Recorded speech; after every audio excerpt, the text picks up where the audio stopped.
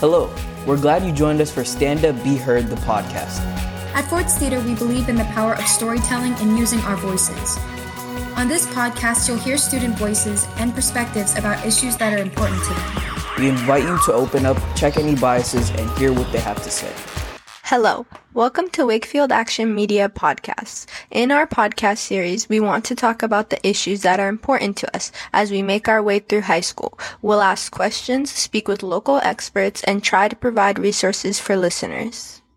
We're all students at Wakefield High School in Arlington, Virginia. Hello, my name is Obani, and my pronouns are she, her, and I'm a junior. I'm Yasmin, and my pronouns are she, her, and I'm a sophomore. Hi, my name's Sabrine. My pronouns are she, her, and I'm a sophomore. Hi, I'm Holly. My pronouns are they, them, and I'm a freshman. Hi, I'm Clara. I'm a freshman, and my pronouns are she and her. In our first episode, we shared personal stories to demonstrate the importance of being accepting and giving support to LGBTQIA teens. In our last episode, we interviewed two students and Wakefield's GSA coordinator about their experiences with the LGBTQIA and Wakefield community as a whole, including all the great things they had to say about our school-based Equal Club. In our final episode, we will be sharing resources that our GSA student president and teacher coordinator provided, as well as sharing our reflections and what we have learned about this topic through the process of this podcast's production. How do you think Wakefield has changed since Equal Club started? Us and Equal Club were largely involved in the Arlington PIP that talked about transgender rights and rights for LGBTQIA identification put in the Arlington public schools. So even if you did, I really don't want to, hope I don't know any staff member that does this, get somebody who is resistant, they can't do that, you know? What resources are usually offered at school, outside of school, or in this virtual environment? School provides quite a few resources now. An important thing that's within the paperwork is you can get the gender mark on your profiles switched before it's legally changed. It's in the first day packet, and that's something that a lot of people aren't aware of until you mention it, but it's a very cool thing that I don't see a lot of other schools doing. Yeah, I also want to add, too, that there's privacy protections for students as well that are, fronted by the counselors. So all of the students know that if for some reason the teachers don't adhere by that or they feel uncomfortable, that they can always go to their counselor and it will be reinforced at the counseling office that, yes, this is, the student should be treated this way. Also, Mr. Clisham, and who is our school, college resource officer, always has a big pride flag as soon as you walk into the building, so that's always welcoming.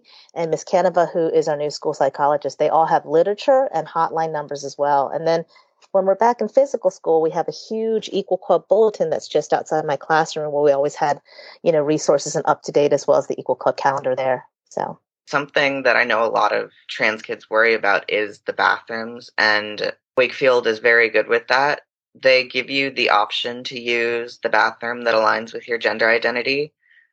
Yeah, I also wanted to say it has been really difficult. Like in a physical environment, I mean, really, students can choose to go to 20 different places in school. They just walk right in. It's awesome that our new school psychologist, Miss Amy Canova, happens to be the co-sponsor of the Equal Club, because I think so many students reach out to the school psychologist because of their gender identity. And then the fact that she is the co-sponsor, she can go, hey, I've got a club for you, where everybody else feels the same way. And that's been super, super helpful.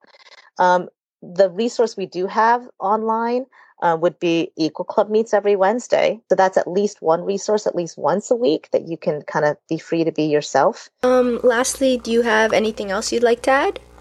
I'm on the board of a nonprofit called Scaffolding, and we have parent youth group, daughter youth groups under the nonprofit called Amplify, that are youth LGBT advocacy groups specifically. There's quite a few social support groups in the area, but Amplify groups are specifically, it's very youth-led, the youth decide where it's going. And if that's something anyone is interested in, I highly suggest coming and checking us out. Those are some great resources from Oliver and Mrs. Davidson. Feel free to follow at Wakefield Equal on social media and use their link in the bio to join our Equal Club. Alternatively, you can go to gsanetwork.org to find out how to start a club like ours at your own school. Remember to check in on your friends and family, and if you're struggling, the new suicide prevention hotline is 988, and the Trevor Project has a lifeline for LGBTQIA folks. You can call them at 1-866-488-7386 or text START to 678-678. Finally, if you'd like a comprehensive list of available resources, you can take a look at LGBTQIA+ resources at the arlingtonva.us website. Next, we'll share our personal reflections about what we've learned through making this podcast and how we plan to go forward. Looking back on our interviews, I related a lot to what Oliver and Lily said about worrying about what you could call microaggressions from people, and how they don't have to face that in Equal Club. I'm a rather new member, and it's such a supportive environment, and I look forward to having memorable experiences there. Also, even though I've been a student at Wakefield for about 3 years now, much of the resources Miss Davidson and Oliver shared I was totally unaware of. For example, when Miss Davidson was talking about privacy protections, I realized that, hey, this resource that she's mentioning is something that could totally benefit me. And this just sheds light on how important spreading awareness is. I know that the knowledge that I gained from participating in these podcasts will help me understand and be aware of the experiences the LGBTQIA+ community has to go through. I'm grateful to have had the opportunity to interview the bright minds of Oliver, Lily, and Mrs. Davidson. Hearing their experience with Equal Club made me glad that the LGBTQIA+ group at Wakefield has a safe space. I feel like the interviews made the most impact on me for several reasons. It's helped me to be more aware of my surroundings when I go back to school and look at things differently in a more educated sense. This whole experience while making the podcast has made me want to shed light on the resources in my day-to-day life for those who need it more, because I can speak from a more aware and educated perspective. Through hearing Oliver, Lily, and Miss Davidson's personal stories, I really got to understand how important the roles of supporters and an accepting community is to LGBTQIA teens. As an ally, it opened my eyes to some of the real obstacles members of this community face, and gave me a deeper perspective on the topic overall. Learning from our research and lovely interviewees made me more aware, mindful, and motivated to be a good ally, and for that, I'm really glad I had this opportunity.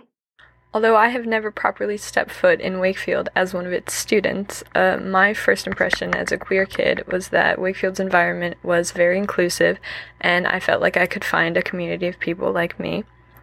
Even just having the opportunity to make this podcast made me feel comfortable, and what I've learned making this podcast, like about Equal Club and administrative support, will certainly help me out in the future when I'm a true Wakefield student. We hope the content in our 3-part podcast series helped you develop a deeper understanding of the current issues important to LGBTQIA teens, find a sense of connection with the community here at Wakefield, and provided great resources you can always depend on. Overall, doing this podcast has been a valuable experience for us, and we hope you enjoyed the final episode in our podcast series. Thank you for listening to Wakefield Action Media Podcasts. We hope you enjoyed today's episode and that you'll check out our other episodes.